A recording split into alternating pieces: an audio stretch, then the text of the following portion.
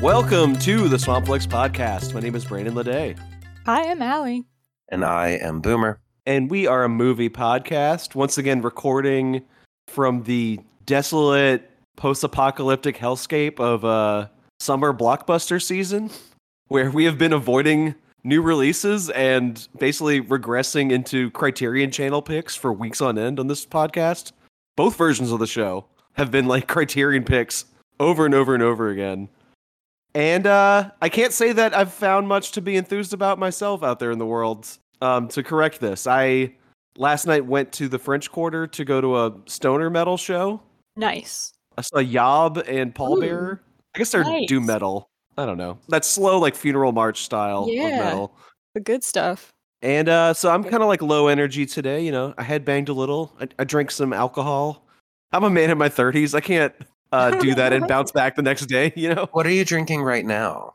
I am actually having a hair of the dog cider. Nice. After sleeping it off all day and counteracting it with caffeine and water. And Allie, what kind of tea are you drinking? Because you mentioned you were drinking tea. Yeah, I've got a sleepy time going on. Not that I'm going to sleep, but I just don't want to have caffeine right now. Understandable. Without exaggeration, today I had an entire pot of hot coffee that I brewed in like a French press. And then I had the cold brew coffee that you buy at the local grocery store with a little squeezy bottle. And then I had oh my god 2 tall glasses of unsweetened tea at lunch. And then at the end of lunch, I had a double espresso. And I'm still barely making it right now. How are you not like having a heart attack? That to me, that just sounds like a Wednesday, but I know that that's abnormal for many people. Right. I'm currently drinking a fizzy water, a regular water, and a electrolyte, which is a local grocery version brand of like Pedialyte with emergency in it. Wow. I take it you're in good health right now. That's what I'm hearing. Yeah, well, you know, my sinuses are they're definitely producing, you know. If that's my like crop for the year, then like we're way ahead of schedule, but I'm doing okay. Well, partly because I went to go to a metal show last night. I watched a documentary from 2008 called Until the Light Takes Us, which is a documentary about the black metal scene in late 80s and early 90s Norway. Yeah, it's something. It's fine. Yeah. I mean, it's got like really high praise and people seem to like it more than the narrative version of that story, which is Lords of Chaos from 2018.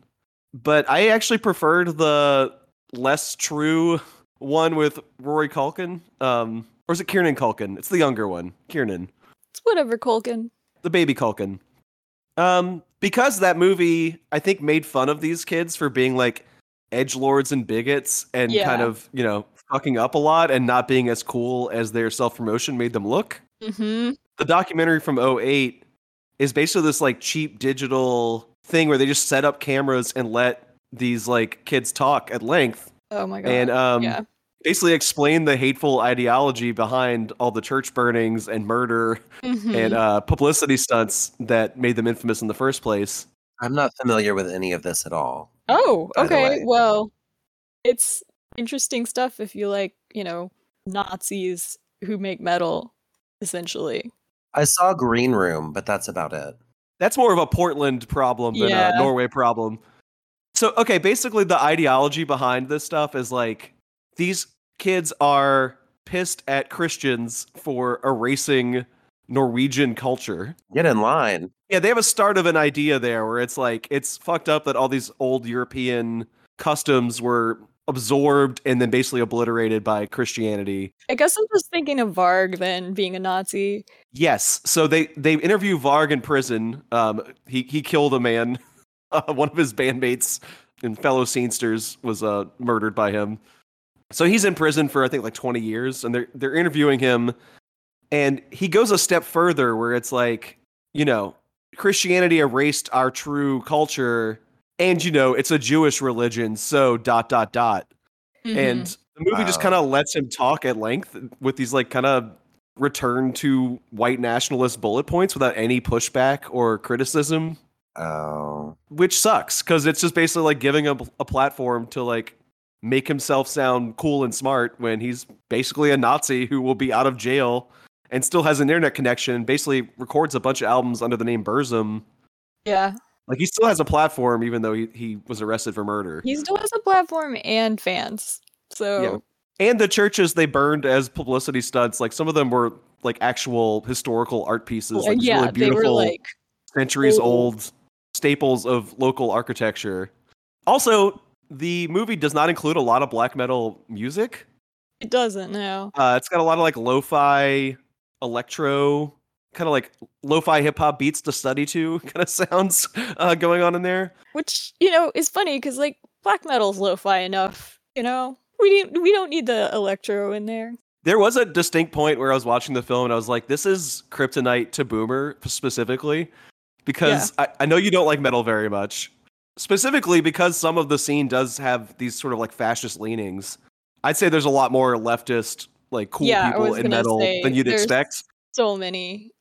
It's a very wide scene. Mm-hmm. But so, these like actual Nazi edgelord kids are talking about specifically how they would buy the worst sounding microphones and amplifiers they could to like basically blow out every piece of equipment to get like the crunchiest, nastiest sound they could out of the guitars. It's like, who didn't when they were a teenager, okay? Well, to me, that is incredibly charming, that part of it. Like, I really like the DIY homemade feel of those riffs. And there are a lot of great bands in the scene. I don't want to throw them all under the umbrella of Varg. I've always wanted to like it more, and I've always been like, but I don't even know where to start. There's so much of it. And, unlike Boomer, that's not my kryptonite. I actually have listened to quite a bit of metal, so it's like, But, yeah, it's always been the whole Varg thing that I'm like, it's hard to get past that. The riffs are still monstrous and, like, beautiful and soaring. Yeah. Like, they sound really big, even though the equipment is cheap. Mm-hmm. It's just like every one of those bands, you actually have to read the lyrics to see where they're coming from, because some of it is like extremely white nationalist and it's more than you expect. I remember specifically the first time I found that out, I was listening to a band called Gestapo 666, which I took as a joke. Oh, yeah. I was about to be like, how did you not know, Brandon? I thought it was being a sarcastic edgelord kind of thing. Like, what's the most like evil name we could come up with? Yeah, I was gonna say, because there's a lot of bands that do that too. Right. Like Dying Fetus or something like that, Like, it's a name that's supposed to offend. And then you actually like read the lyrics to the tracks. You're like, oh no, they're 100% serious. This isn't just edgelords. They, okay. There's an ideology behind it, which is worse. And the movie, I don't think, pushes back enough against that. If it does have an editorial point of view in any way, it's just like showing how small and uncool their lives look like to the naked eye, like without all the zine, like Xerox imagery they came up with. Like that corpse paint, black and white aesthetic they came up with is really beautiful. And once you strip that away and just show them as these kind of like long-haired nerds in these like unimpressive apartments, and in Varg's case, his jail cell. Although it's a real freaking nice jail cell. Like, yeah, he seems to be fine. He's like treating it like a retreat, basically, which is infuriating. Yeah, because you want him to suffer. So anyway, kind of a mixed bag of a movie. There's probably better material out there if you want to learn about the scene.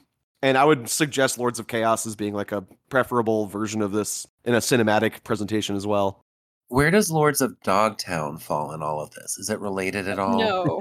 I believe that's a skateboarding movie, that's but I've not seen it. Movie. All the habits of the youth are the same to me. Yeah. All the hobbies of the youth are the same to me. Okay. I'll make the joke. Okay, Boomer. Yeah, in this case, appropriate. You get one an episode. And I watched another mediocre movie from the 80s called The Last Starfighter, which I had seen before, but it's been a long time. I bristle, but okay, go on. I wouldn't consider that a mediocre movie, but I also haven't seen it in long enough that I can't say that you're wrong. It's also cheap, and it's charming, because it's trying to like... Yeah, I agree. Compete with Star Wars and Tron, and like these kind of like much better funded sci-fi fantasy movies from around that time. And I think its core story is pretty charming. It's about this kid in a trailer park who can't afford to like move away to college. And while all of his like slightly better off friends with like lower ambition are partying on the beach, he's mad because he has to like work. And he blows off steam by playing the trailer park's communal arcade machine. It's like, stand-up arcade cabinet. And the game is basically like a ripoff of Star Wars, like specifically the ending of the first one. Or is it the second one where Luke blows up the Death Star in that X-Wing sequence? It's the fourth one, Brandon. I'm just kidding. Oh my God. It's the first one. You got it. So the game is like a early CG rendering of that. It would have looked very advanced for an arcade cabinet at the time, but once the movie enters that world, Tron style, it becomes like very dated CG in a charming way, because it was like the first movie to use, at least they claim to be, the first movie that uses like entirely computer graphics environments instead of just like doing one detail here or there or like cleaning something up. It's like a fully immersed world where someone's like interacting with like completely computer generated real world environments. The real world being outer space where people are shooting lasers at aliens, because it turns out the arcade cabinet is actually a recruitment recruiting tool device. Yeah. Yeah. So he's really good at this video game. It turns out aliens planted it on Earth to find people who would be very apt to shoot their lasers and their space jets. And he goes into like a war with these like rubber masked alien creatures who are fighting each other, and he like saves the day with his crucial joystick skills. It's fine. I don't think it's like as good as I remembered it being, but I did like returning to it after seeing Steven Spielberg's adaptation of Ready Player One, which actually is a movie I really like, and I know most people despise with all their hearts.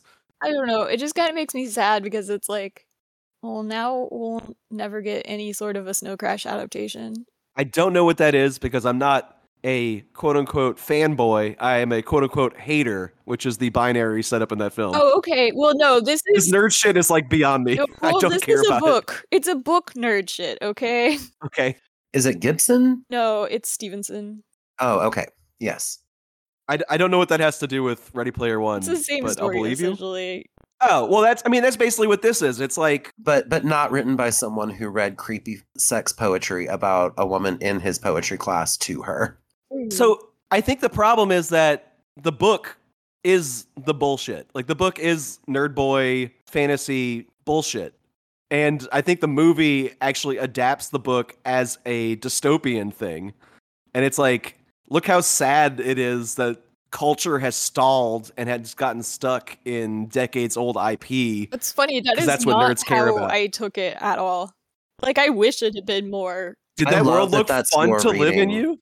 No, it did look... Did it look fun to live in No, there? it did looked not. horrible. It was like a nightmare. Yeah, no, it did look fun to live in, but I do feel like it was a little too excited about its premise. I think, and I guess this is what I was getting to, is that in The Last Starfighter, it's charming that this nerd boy has this fantasy. It's like a power fantasy that, like, this is why people play video games in the first place. It's just like this escapist power where it's like, I am the greatest at this, and it's like transcending my mundane life. And then by the time Ready Player One is adapted, it's like the nerds have actually already won the culture war. They're not being dunked in the toilets for liking Star Wars. Like, Star Wars is printed on every t-shirt at Target. Like, it's everywhere. It's owned by the largest media company in the world, and you're not allowed to go 10 days of your life without thinking of Star Wars one way or another. Yeah. Like, they've already won. The biggest sitcom of the past 15 years was all about that culture. It's not outsider art anymore. It's not outsider culture. It is the culture. The trick is just making you think that it's the outsider culture so that you have some weird tribalism about it.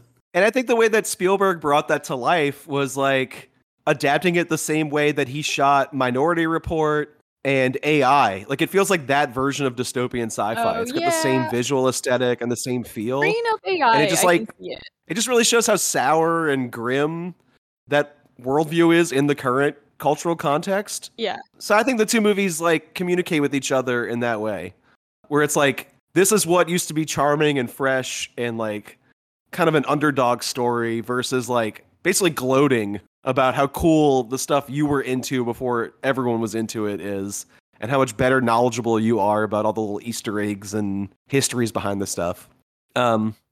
Also, I watched the behind the scenes featurette on the DVD. I don't know why I did this, but all of the people who worked on the movie complained that they were given this like 6-month window to complete all these impossible effects work, and they were just working like, oh my god, gnarly 100-hour a week work schedules or whatever, and just like really going into overdrive for like undercompensated labor to hit this artificial deadline.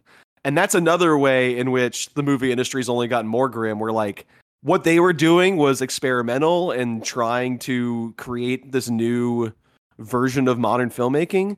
And now if you look at every movie that's out right now, it's all IP from decades ago, and it's all computer graphics and all underpaid labor that was rushed to completion because of some artificial deadline Disney just kind of conjured out of thin air. And the movies are like rushed to market before they're actually complete.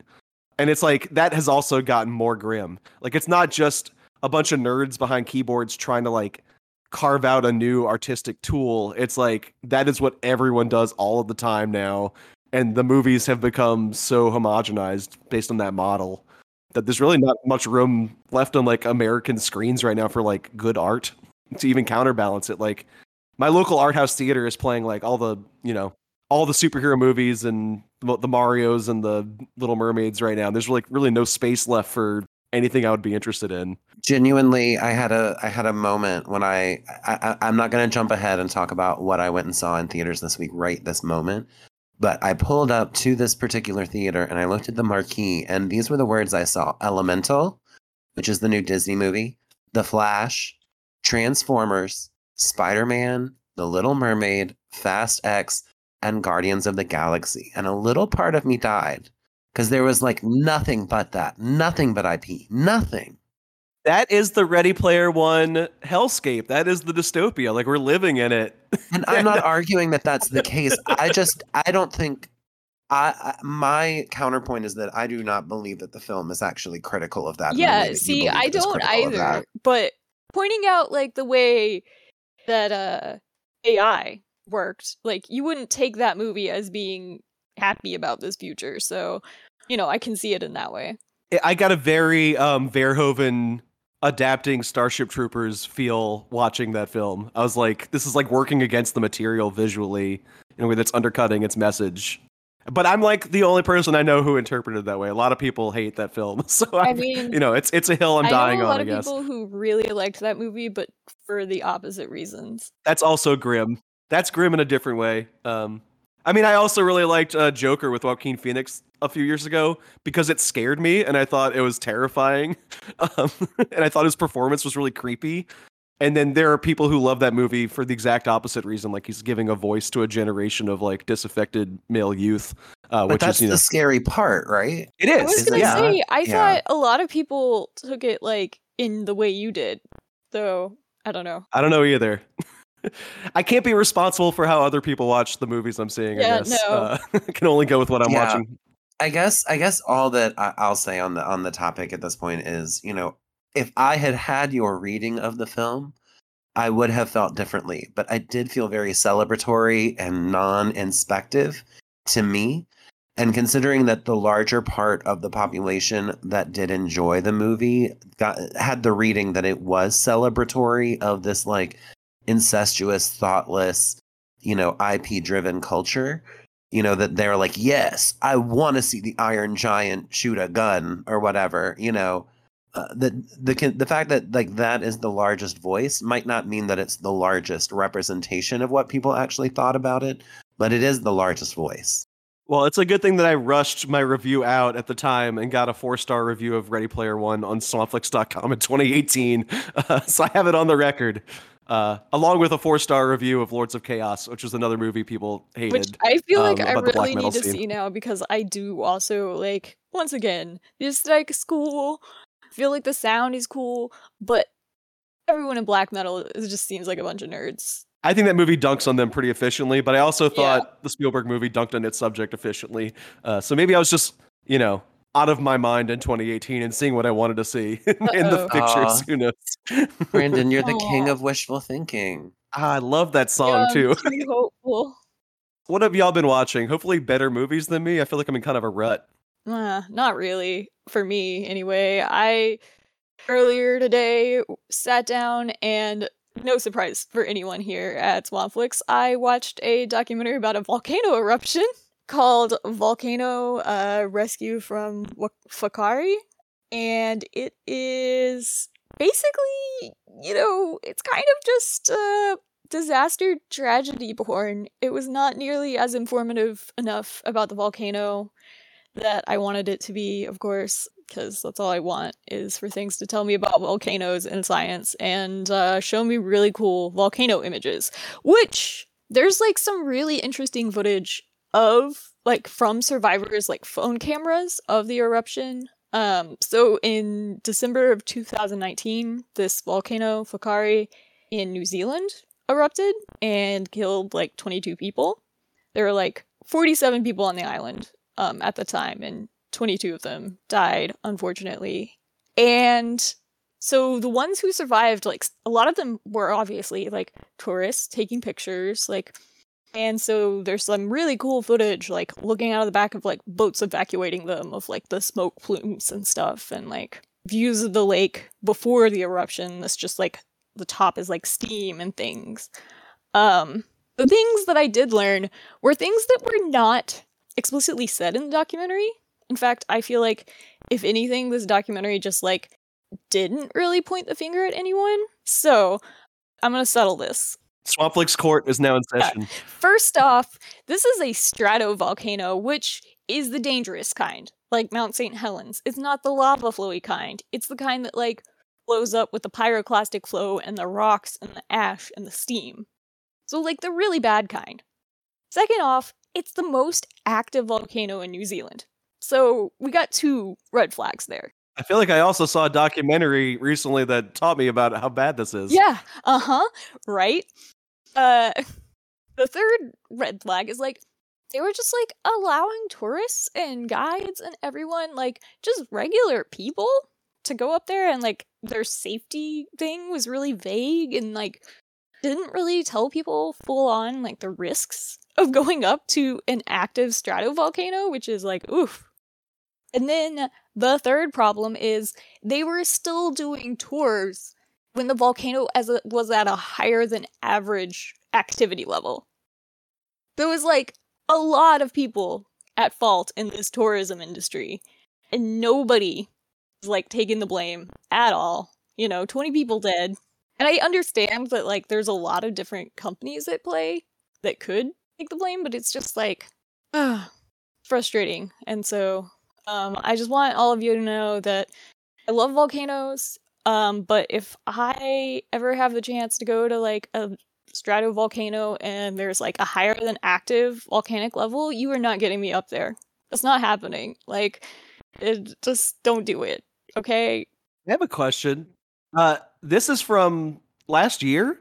Yeah. So is this technically like a mockbuster version of Fire of Love? Like, why was this, like, rushed to market Yeah, at the same time? I don't know. I guess Very so. strange. It is really strange. And, like, the weird part is, like I said, it's not really, like, that good unless you want to watch a lot of people talk about, like, how horribly they were injured and how bad it was. Which I know there's people out there that do want to hear that and watch a movie about it. And fine, good for you, but not my scene, really. But anyway, the crabs did not die for people to be this irresponsible about volcanoes. Hear, hear. Now they do not take tourists up there anymore, right? Like, that's No, my understanding. not They don't let them up anymore. there at all anymore. No, not anymore. Yeah, okay. Yeah, it's done. They learned their lesson, finally. And the thing about it was, like, this happened in 2019, and before this, like, the volcano had been erupting every 3 years before this. So it's, like, on a pretty predictable, like, timescale even.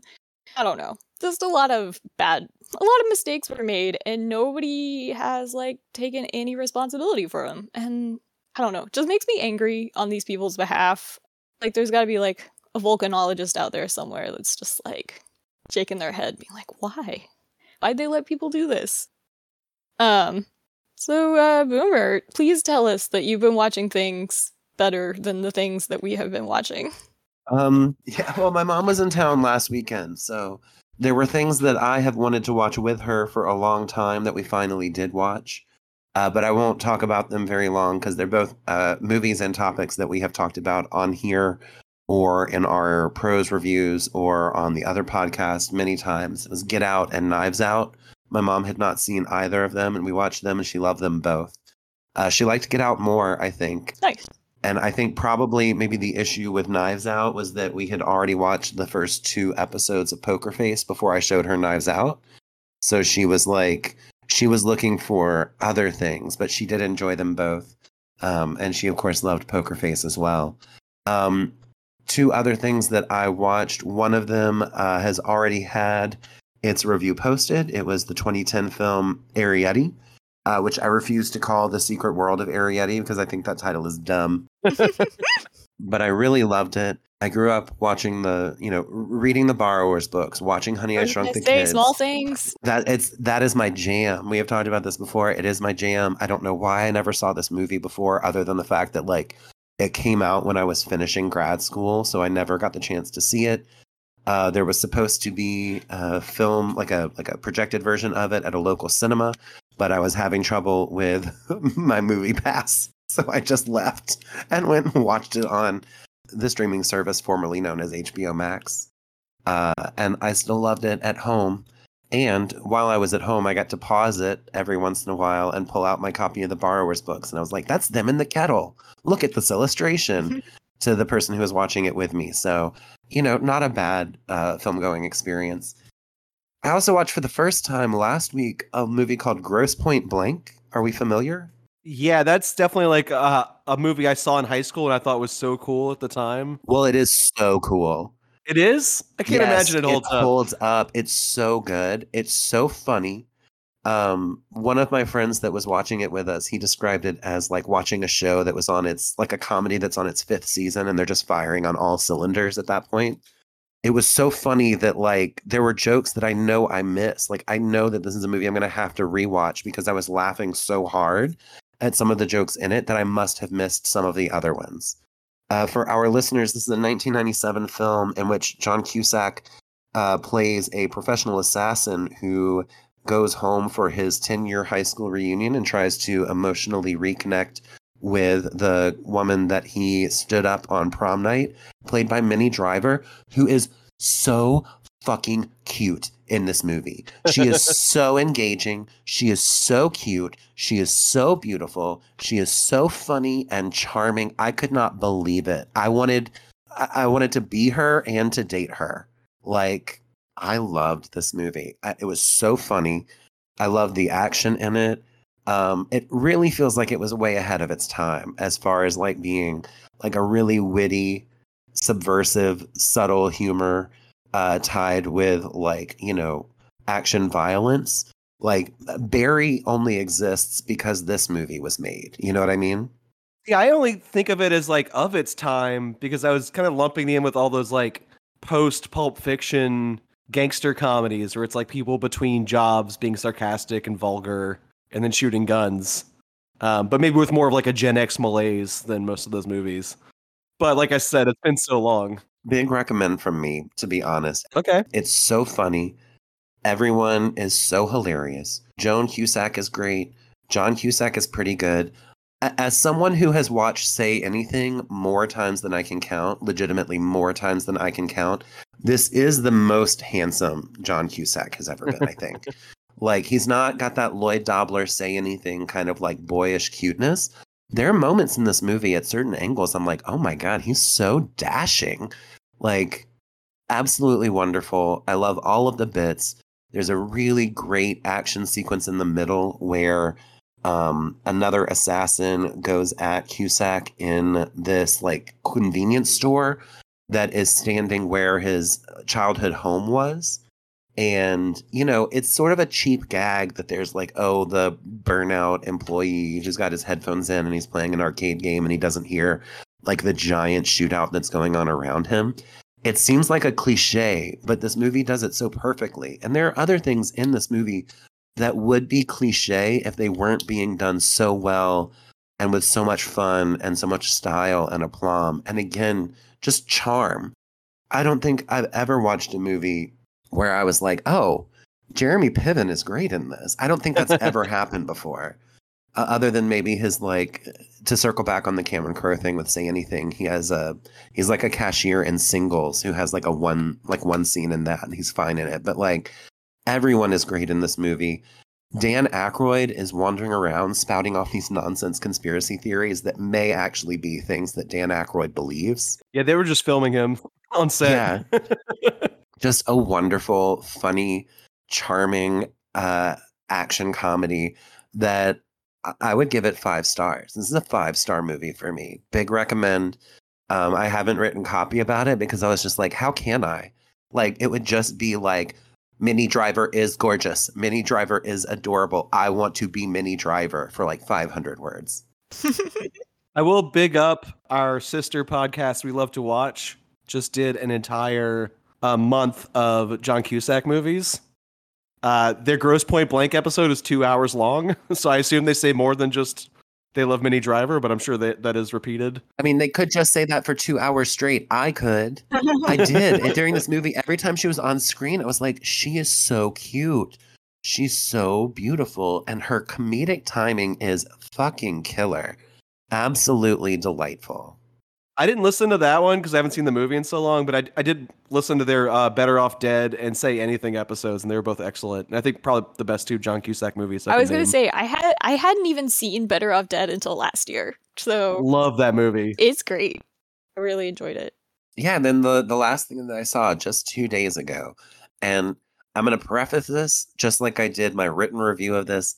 I did not financially contribute to this film. I cannot explain the details. I didn't sign a non-disclosure agreement, but it was implied. And I don't want to like out myself as a person who attended this screening for fear that it could cause trouble for the person who brought me. But I was taken to a screening of The Flash that Warner Brothers footed the bill for. So I did not contribute to this movie's box office or even its viewing numbers. Most of America didn't either. It bombed pretty hard for their standards this weekend. And you know what? Good. Yep. Good. In my opinion, good. Yeah. Unbelievable that this movie went out to theaters with its current star. Yep. And even more unbelievable once you've seen it and you're like, wow, this is what they were trying to keep. Like, they put this into theaters with special effects that are so bad that it's like, you wanted to rush this out now with its current star so that people could see this movie with fucking Christopher Reeves. Like, I guess, a spoiler alert for anybody who's listening, skip ahead to the time code. They're in the description. Brandon always includes what movies we're talking about, so just skip ahead. At one point, they're doing like a multiversal collapse. And so you look out and you see like all these other, universes, which, by the way, not to carry water for the CW, but their Crisis on Infinite Earths did this before and better like 4 or 5 years ago. But you look out into these multiple, like this multiverse, and you can see these other universes, including like reanimating the poor corpse of Christopher Reeve and George Reeves, who played the original like Superman on the black and white television program. And they even reanimated the corpse of Helen Slater, and she's not dead. Like, that woman's alive. You could have gotten her in there. I didn't see any of those. That's pretty grim and egregious. But I did see the image of a de-aged, quote unquote, Nicolas Cage. So bad. Just like graphic design is my passion level rendering of his face in that. Look, it's bad. That is in there. And, I included this in my review. It's very famous that there's this one Hollywood producer who every adaptation of everything he's ever done, he tries to get a giant spider into. Yeah. I can't remember his actual name, but he is the person who is portrayed in Licorice Pizza by Bradley Cooper. Bradley Cooper's character in Licorice Pizza is this person. He did eventually get his way, too. Right, in Wild Wild West. And then again in this movie. This is the movie where, I guess, like, as a joke, for people who understand that, like, that's a deep cut. Like, that is the deepest of cuts. It's like a reference to a movie that was never made with a sequence that one person was constantly fighting for. And it's like unbelievable that like they want to play on that nostalgia factor so much. And yet in doing so, they just trot it out like I didn't really necessarily find the de-aged Grand Moff Tarkin that distracting, or the de-aged Princess Leia that distracting, or whatever, because like they're not on screen for very long. These characters are on screen for long enough that you're staring into their soulless CGI golem eyes, and it's supposed to be like really like captivating and thrilling. You know, you hear that like 1970s Superman march opening, and you're like, oh, they want me to be having a very different reaction to this that I'm having. They want me to be like, ooh, this is so cool. But all I can think about is like, we are in hell. And I don't really know what to do with that. And it's not just those characters either. It's like very clear that when Ezra, at one point in this movie, again, we're already in spoiler territory, but Ezra Miller's Barry Allen character travels back in time to save his mother from being killed. He tries to come back to the present and gets stuck in 2013. So he's like stuck concurrent with the Zack Snyder Man of Steel movie and is interacting with his younger self.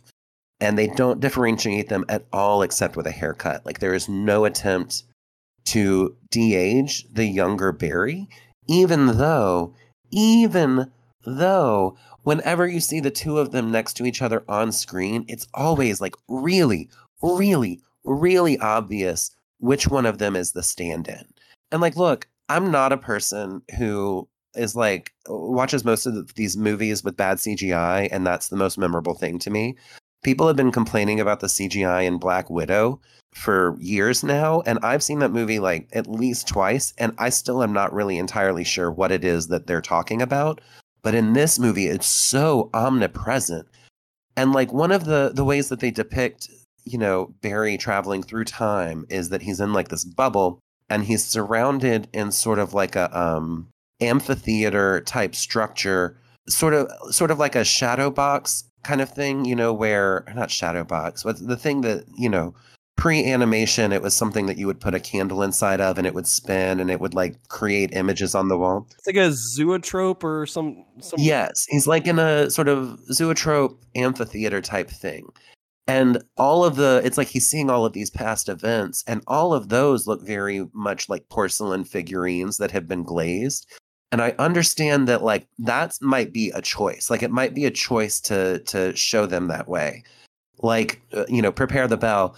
In Star Trek 4, when they are traveling back through time, they have that weird sort of psychedelic sequence where all of the crew are like, you know, in this like white void, and these weird forms of their faces emerge from the void. Again, I think that it's like trying to do a thing when Barry is in the like time amphitheater or whatever. But whenever it's supposed to be like, you know, Christopher Reeve, it looks so soulless and it's so corporate and it's so creepy, where they clearly had time to shoot this movie and remove Ezra Miller from this movie and recast them. But they didn't. They rushed this movie out with them in this movie and with these special effects in this movie, and I do not understand why. It is completely bananas to me. And the worst part about it is that I still enjoyed it. Like I'm not going to give it. I'm not going to give it a recommendation. You can read in my review about what I think about that. We do not condone piracy. Wink. But I'm glad that this movie is tanking at the box office. Hopefully that means it gets to home video sooner so that people can acquire it in some way that does not, that clearly makes a statement to the studio that, hey, if you put Ezra Miller in a movie, we do not want to see them. They're an alleged criminal, and we believe the allegations. So that's what I'll say. I leaned over to the person that I was with, and I was like, I hate what a good time I'm having watching this movie. And maybe upon a second watch, I wouldn't. Maybe I would hate it even more. Everything looks awful, and I still really enjoyed it, and I recommend that you watch it in a way that contributes to it the least, if at all, when you get the chance to. Nizhny Miesto started to be built after Second World War to accommodate all the workers that started to arrive to the Czechoslovakian capital. Of course, the bright paint on the facades of the buildings was added relatively recently. The original buildings were not as colorful. That's better. But the developers weren't fast enough to finish the facilities in the new neighborhood, and first people who moved here basically lived on the construction site. They didn't even have any roads around their houses, just soil plowed by the trucks. This period became to be known as the time of boots and mud and was immortalized in the movie Panel Story. Today, around 80,000 Praguers live in Nizhny Miesto, and unlike similar housing estates in the other European countries, this one is still thriving. Hello, dobrý den, ahoy! I made people watch a Czech movie today. A very confusingly titled Czech movie, so it's either called Prefab Story, if you're the Criterion Channel. If you're Czech, it is Panel Story, a nebo jak se rodí sídliště. If you're the rest of the internet, it's called Panel Story, or Birth of a Community, and it is from 1979.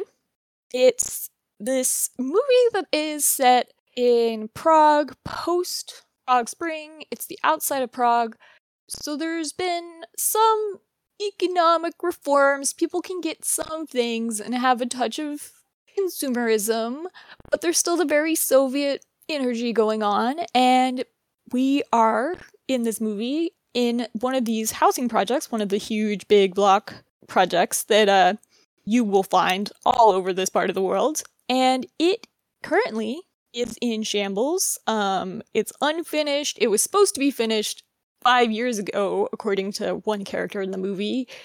It's supposed to be finished in 3 days, according to the boss of the construction company. It's not anywhere near that. The infrastructure is non-existent. There's no roads. There's not even a stairwell to get into one of the buildings. It's just like this constant gag of like all of the things that just aren't working in this place. And we're following a lot of different characters here and kind of just the community as a whole. But there's like 3 main viewpoints that I noticed and kind of found interesting. 2 in particular, though.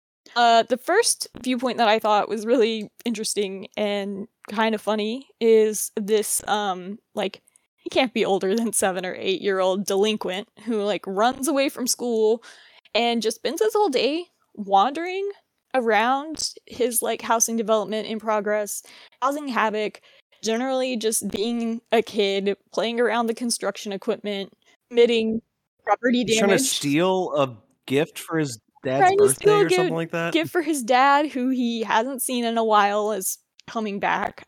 That whole story is not really cleared up at all.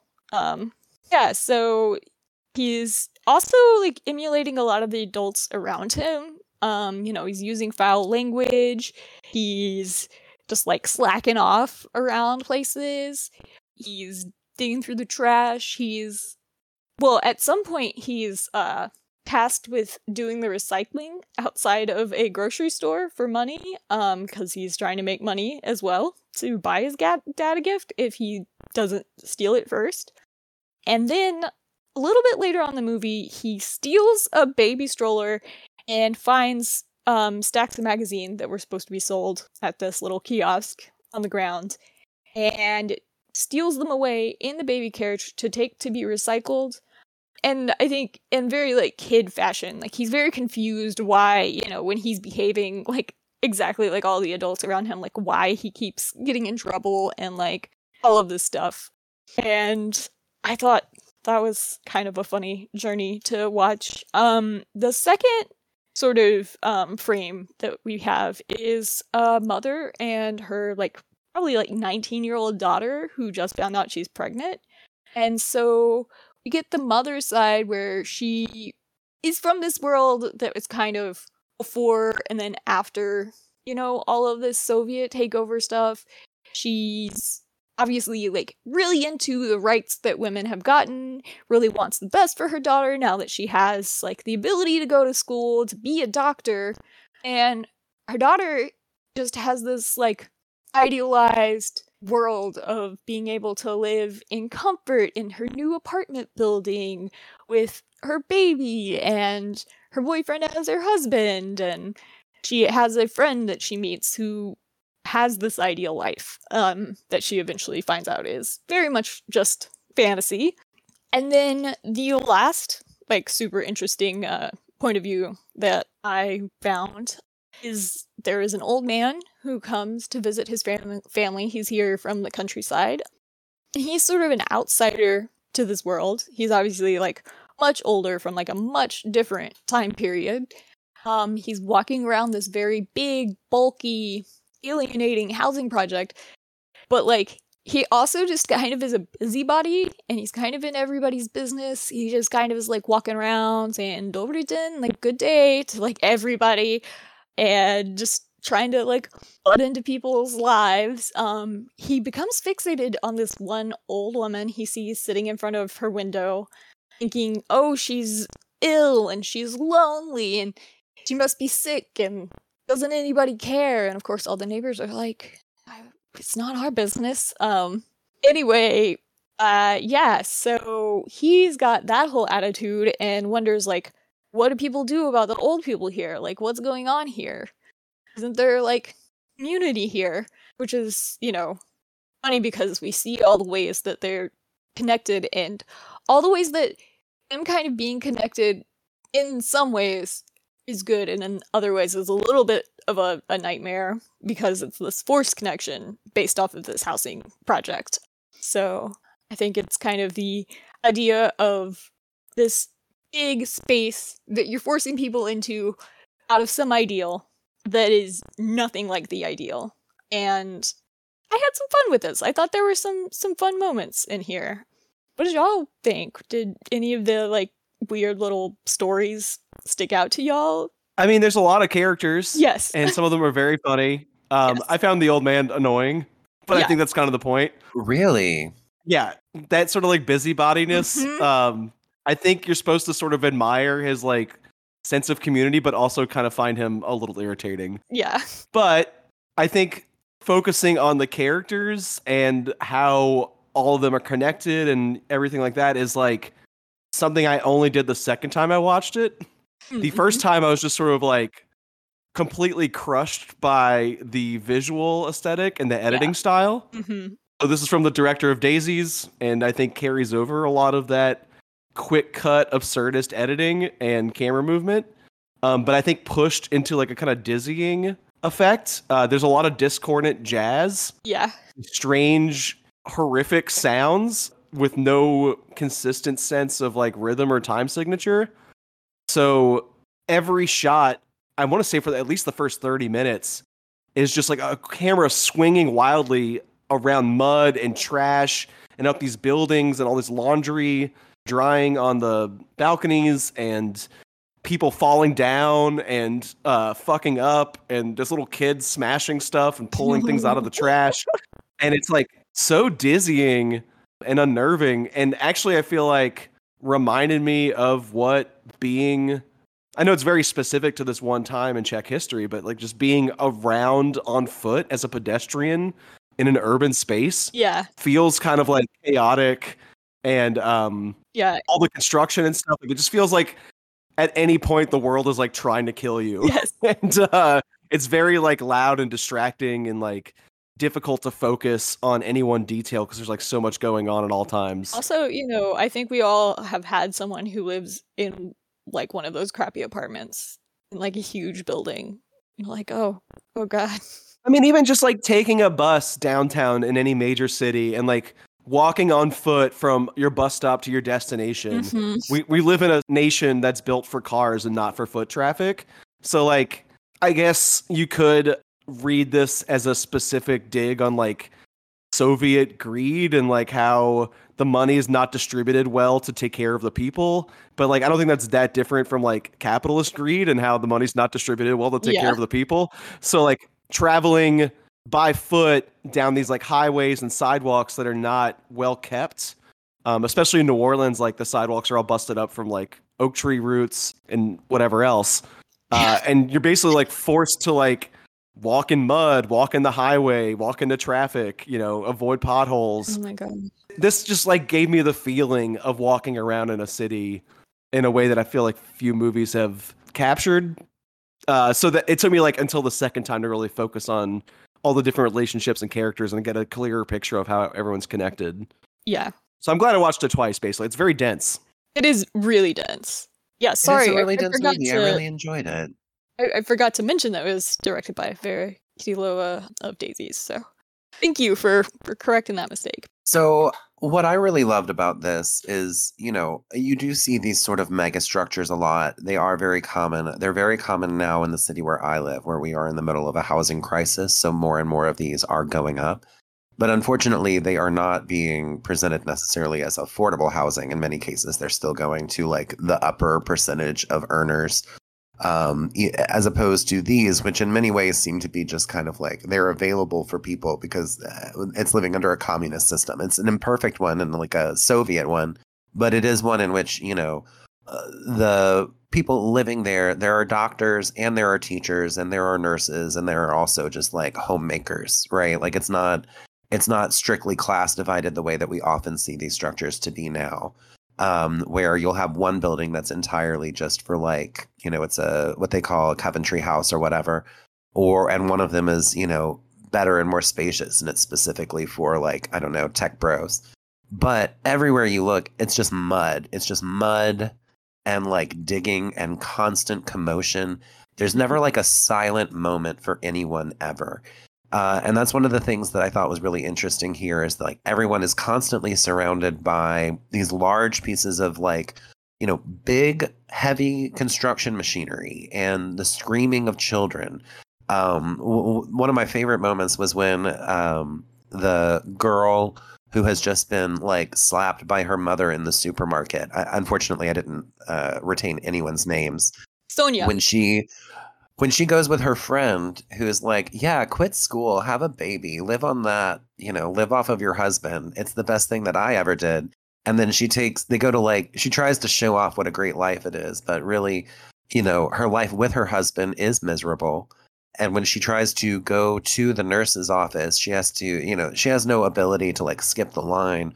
She's trying to create this image for her friend that she has reached a level of success that she has not achieved, but also she's trying to convince herself. And that's a very fascinating like character moment.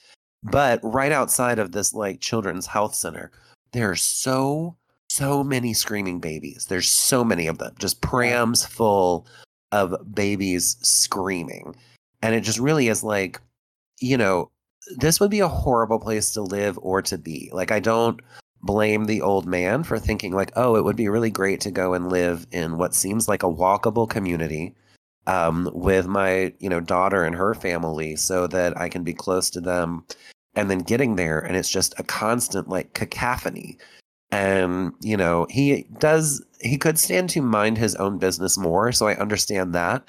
But part of the idea for me is that he comes from, I don't think that it is generational in reality. A lot of it is geographical. A lot of it is about how you were raised.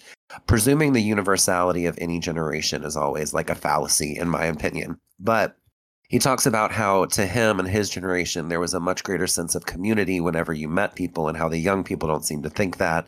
But he does meddle, like he sees this woman and just gets all up in her business and spends the whole day trying to convince like an authority figure to break in there, even though like and it freaks her the fuck out. yeah, she seems to be having the best life possible for her. I mean, I don't have a lot of sympathy for her because, she's a racist, but Well, it's interesting that it starts out kind of weird, like she's a racist, but then she finds out like the Africa connection and like it seems like she's like earnestly is just old. She's racist in the way that she thinks that a man from Africa knows every person on the continent of Africa. It was kind of a moment where I was like, this is a sort of racism where somebody just hasn't really been given a chance to be not racist in a way. I mean, you have to wonder how many non-white people she's interacted with in her entire life. Yeah, although in the her first son place. sounds pretty bad. So. Yeah, definitely. To circle back on the old man, I'm with him insofar as, you know, he wants what is objectively a community that is currently not networking the way that it ought to, but when it is literally a community, and he wants it to be more of what we understand a community to be. And when he finds that that's not the case, he's just like, I'm just going to go back to my cottage. You know, I'm going to go back to where I belong. And I don't blame him for that. And I found that a really interesting like character moment for him.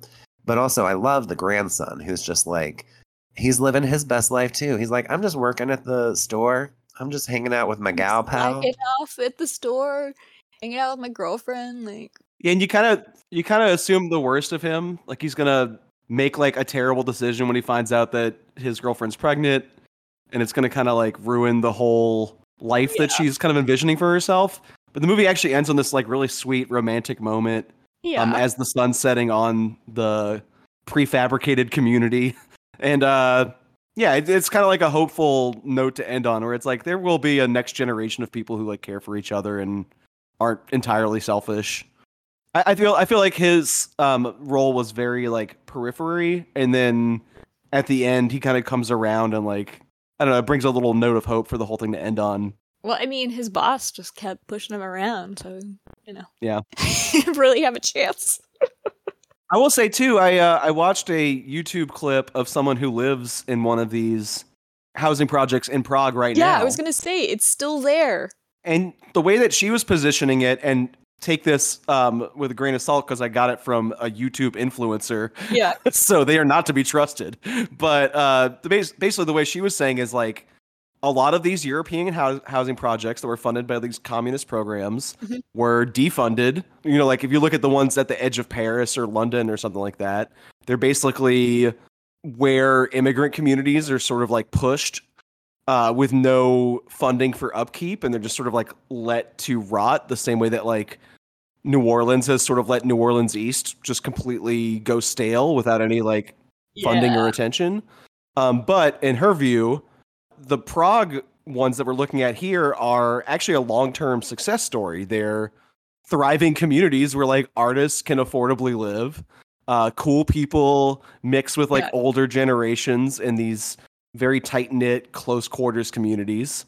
And it's like a very happening place to be. It's like seen as like an aspirational thing almost. Yeah, it's called Yizhny Miesto. Yizhny Miesto. And the term she used for the time that this was filmed was the time of boots and mud, which I thought was very poetic. It feels like it's a term from like hundreds of years ago. Yeah. But it's just like an infrastructure fuck up where like they just didn't have all the infrastructure in place yet, like no roads or just even like a solid ground to stand on outside of these housing blocks, and no way to differentiate which one was which. So like a lot of the old man's journey early in the film was just trying to even find where he's supposed to be living, which I'm sure was frustrating to the point where he's like, I don't want to fucking live here if I can't even tell what building I'm supposed to be in for half a day. So yeah, it is a hopeful story long term, I think. But I do like that in a documentary sense, they thought to get the cameras in there when it was still under construction like this and really push how loud and chaotic and disorienting living in this sort of like limbo between these buildings that are both finished and unfinished was. And it feels like an infinite construction nightmare. That honestly feels true to like living in a city right now. I'm remembering right now, like COVID, early pandemic, like 2020-ish. A lot of work from home was happening. So the city funded tons of construction projects all at once. So if you were one of the unlucky few people who had to go downtown, which I was on like a weekly to daily basis, everywhere was just like inaccessible by foot, barely accessible by car, because every single surface in the city was like under construction. And it's like, I feel like I've actually lived through the time of boots and mud myself. Yeah. But just on a maybe a little more navigatable scale than this. Yeah. One thing that I was surprised by, and something that I thought was going on, was every time we see this child clambering around, going from place to place, just causing mischief, they would also always show lots of footage of those like bulldozers and other pieces of heavy machinery, where I did think this might be headed towards like a tragic ending. Yeah. I didn't expect it to be so baby's day out, but every time it's like, oh, here's this kid, he's wandering around in like a mud hole with no visibility from the outside, picking up a bunch of comic books or magazines or whatever to try and get some kroners to like buy a birthday present for his father. And it's just like, that child is going to die. Like, there's all this equipment around, there's all these people wandering around, they're all doing all this like, lifting, and every time I saw them picking up one of the panels, I was like, is it going to fall? I kept expecting it. It never happened, which, it made for a funnier movie. I don't think that a comedy would properly end with the death of a 4-year-old child, but I never took it that way. I took it as like them playing in the mud with their expensive, loud, large toys was like him playing in the mud with his toys. There's a visual association that like what he was doing, just dicking around and not accomplishing anything, was like similar to what the construction workers were doing between their rounds at the pub, where they were like not even working during the daylight hours to get this wrapped up. Right. I guess so. Especially whenever he was like dropping things into the tar for the like steamroller to roll over it. It's like, that child is going to get flattened. He's going to get flattened. And then, he turned out to be fine by the end. Classic little kid behavior. I was going to say, he's definitely living like, there's a kid that I watch and have watched for years now, and he's living that kid's dream life, honestly. Anytime there's like construction equipment around, I have to like go walk and see it. That's like the thing. So yeah, throwing toys underneath the steamroller was really so good. What I found really funny was just how difficult people just walking was. Like, it reminded me of those YouTube infomercial compilations that are just people fucking up before the product saves the day. Like, so many shots of just someone stumbling in the mud, or like dropping something in their kitchen, or like a piece of furniture falling apart, but just sort of randomly cut in with all the other chaos because, the score had a discordant note that she wanted to echo in the visuals. And I just found that very funny, like how much of it is just compilations of failure and like clumsiness because this is like an unlivable environment. That cracked me up every single time it happened. Yeah. The scene where she falls in the hole in the basement just I was like, oh my god, like what is that doing there? And the elevator. Oh. It's very easy to see the connection of this with Daisies because the editing in particular is so playfully experimental, and it's so tied to the sort of whims of the score. Mm-hmm. And I don't know which was created first, but it feels like they're kind of in communication with each other. And the movie, I guess, has a narrative where all these like characters sort of come together and you get their connections by the end. Yeah. But more, it just felt like, movements in a music piece than it felt like a story being told. But not in a way that I think ever comes across as particularly pretentious, even though it is experimental. Like, I don't know, Daisies to me is like almost like live action Looney Tunes, even though it is an art film. Yeah, I don't think of her movies like as being pretentious at all. Like I said, I feel like even this one, as kind of a little bit, I guess, dark as it gets, like it still has that like whimsy and that bit of like just poking fun at like all of itself, like you said, like the Looney Tunes like slapstick stuff that happens is just just people falling down is funny. It's basically like America's Funniest Home Videos clips. I wish I had a bigger sense of like what her art is like. I feel like she's the kind of director that almost on like a curation level, there are certain directors that made like one movie that always makes those like the craziest movies you've never seen lists.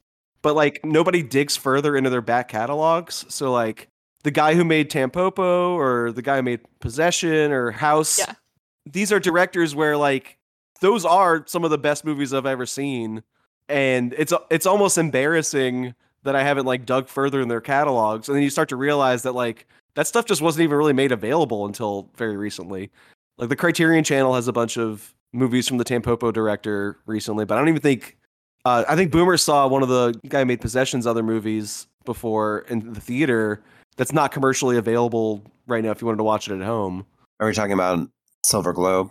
Yeah, Silver Globe. So like I couldn't, fire that up on my TV right now if I wanted to, because it's just not well programmed. The way that like Possession has probably 30 different Blu-ray reissues on the market simultaneously because it sells. So I don't know. It's cool that there are more movies from her out there now, but I feel like Daisies was the only one that was even really presented to like the American public for the longest time. Yeah, like I don't know. I'm really glad that they have been doing this and have been like putting out more and more things from especially like women directors that have otherwise not gotten a whole lot of, releases. I mean, I feel like that's kind of what we've been focused on a lot lately. What with like Kamikaze Hearts and Flaming Ears and I do appreciate something like this after Flaming Ears for being more conceptually coherent. Like you watch enough of these like experimental art films back to back and it's hard to tell quality after a while until you see someone do it exactly right. Yeah. And you're like, oh yeah, this person knew what they were doing. They knew how to tell, if not a clear story, at least like a clear idea was communicated. Where like I feel like Flaming Ears was more like we're just trying stuff and seeing what sticks.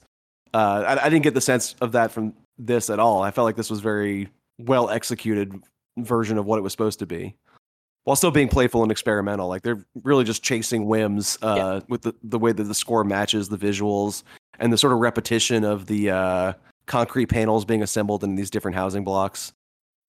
One more thing visually I thought this did really well was like using the gridded out structure of those housing blocks, like using that to look like comic book panels in that Hitchcock Rear Window style, where you're sort of voyeuristically looking at like a dozen different people's lives simultaneously playing out in these little rigid little boxes.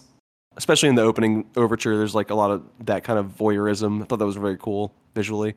I mean, that's like the tone of the movie is just like so well set from that opening bit where they're in this taxi, the old man's trying to find his family's house and nobody knows where the block is because they all look the same, and his daughter over the phone is like, it's the one with all the different colored laundry out near the grocery store, and then they look up and there's just like every balcony has laundry on it, just like everywhere. There were an awful lot of discussions about how much people enjoy doing laundry now.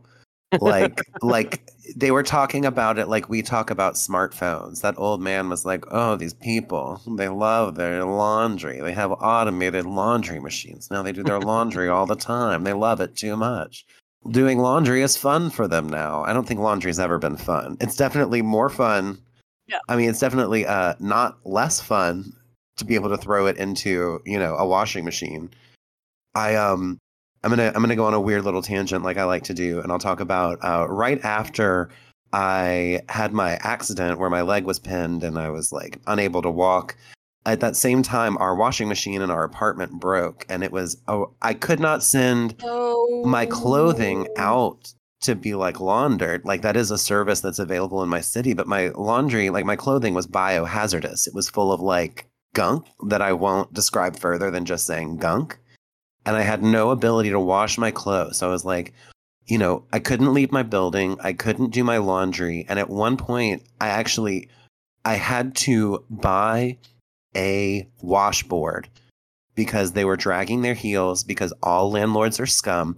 They were dragging their heels on trying to get a new washing machine into the apartment. And I had no clothing. Everything was covered in blood and gore. And I had to get a washboard to wash my own clothes.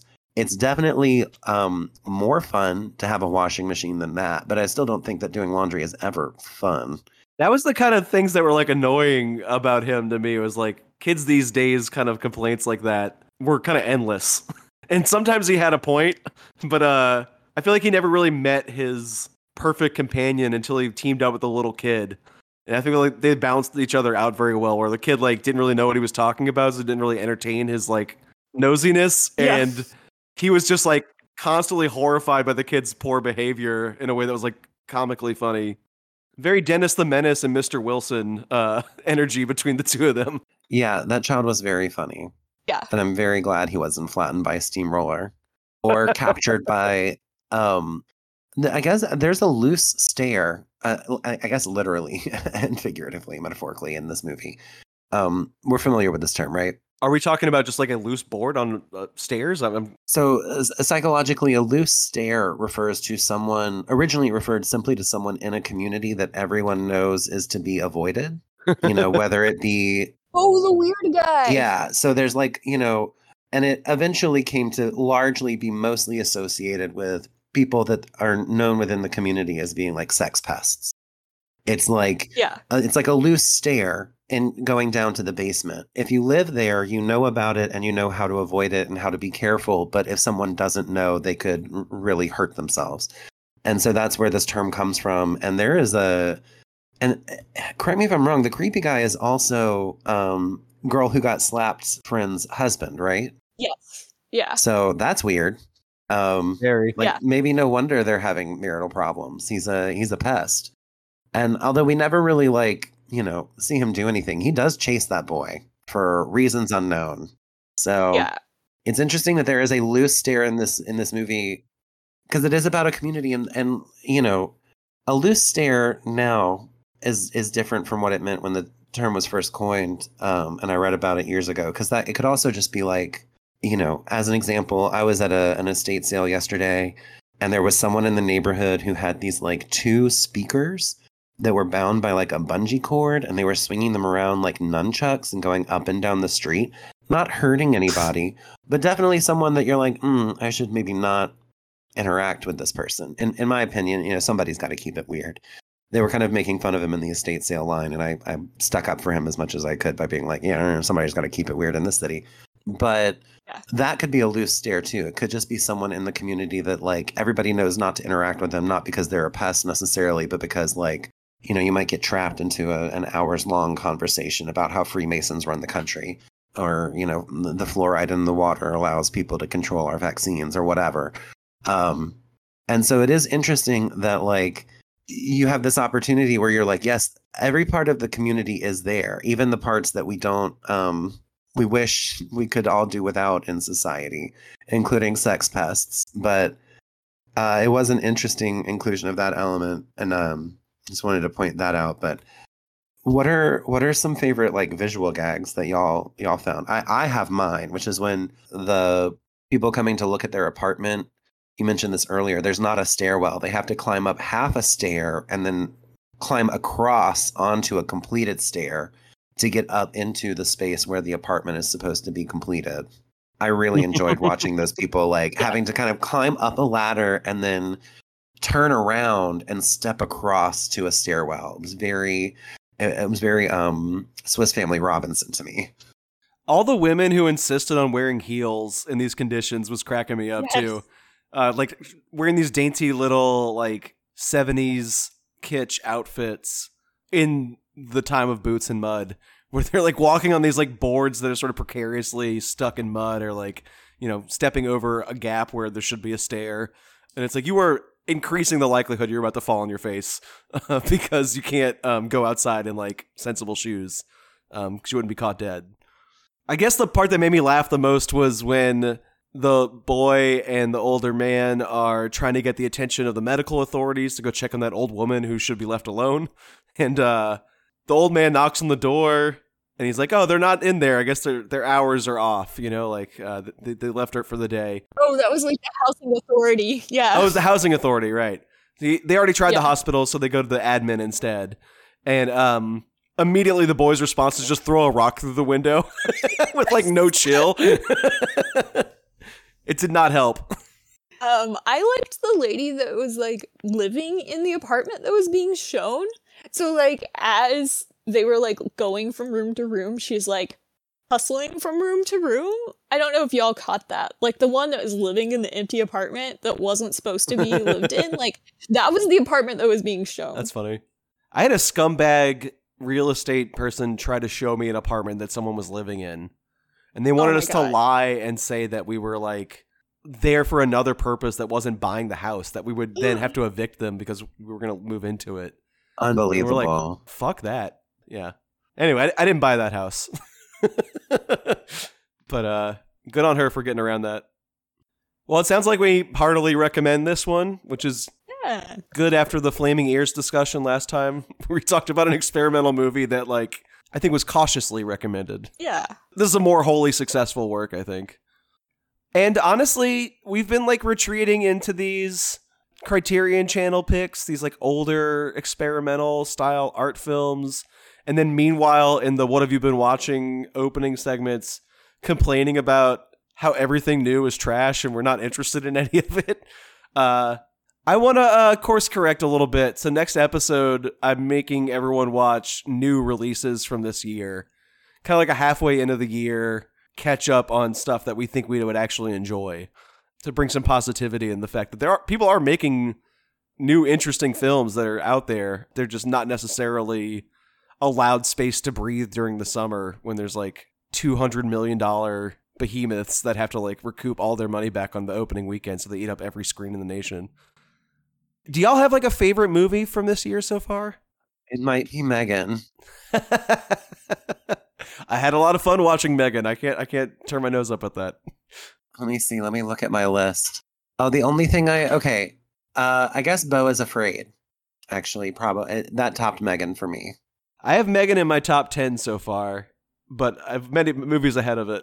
On my list, I keep a list. I've just organized it for 2023. I've done rings, highest to lowest. I've got Beau is Afraid, Scream 6, Megan, Magic Mike's Last Dance, John Wick 4, Blind Willow, Sleeping Woman, Master Gardener, and Cocaine Bear are my top 8.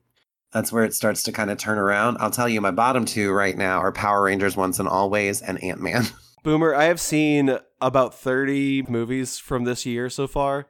I have no overlap with you except for Megan. So I guess that is our dual recommendation from this year so far. I'm okay with that. So, preview for December, January period where we're wrapping up the best movies of 2023. Early lead in the race is Megan for the movie of the year. I see the clouds that move across the sky. I see the wind that moves the clouds away. It moves the clouds over by the building. I pick the building that I want to live in. I smell the pine trees and the peaches in the woods. I see the pine cones that fall by the highway. That's the highway that goes to the building. I pick the building that I want to live in. It's over there, it's over there. My building has every convenience. It's gonna make life easy for me. It's gonna be easy to get things done. I will relax along with my loved ones.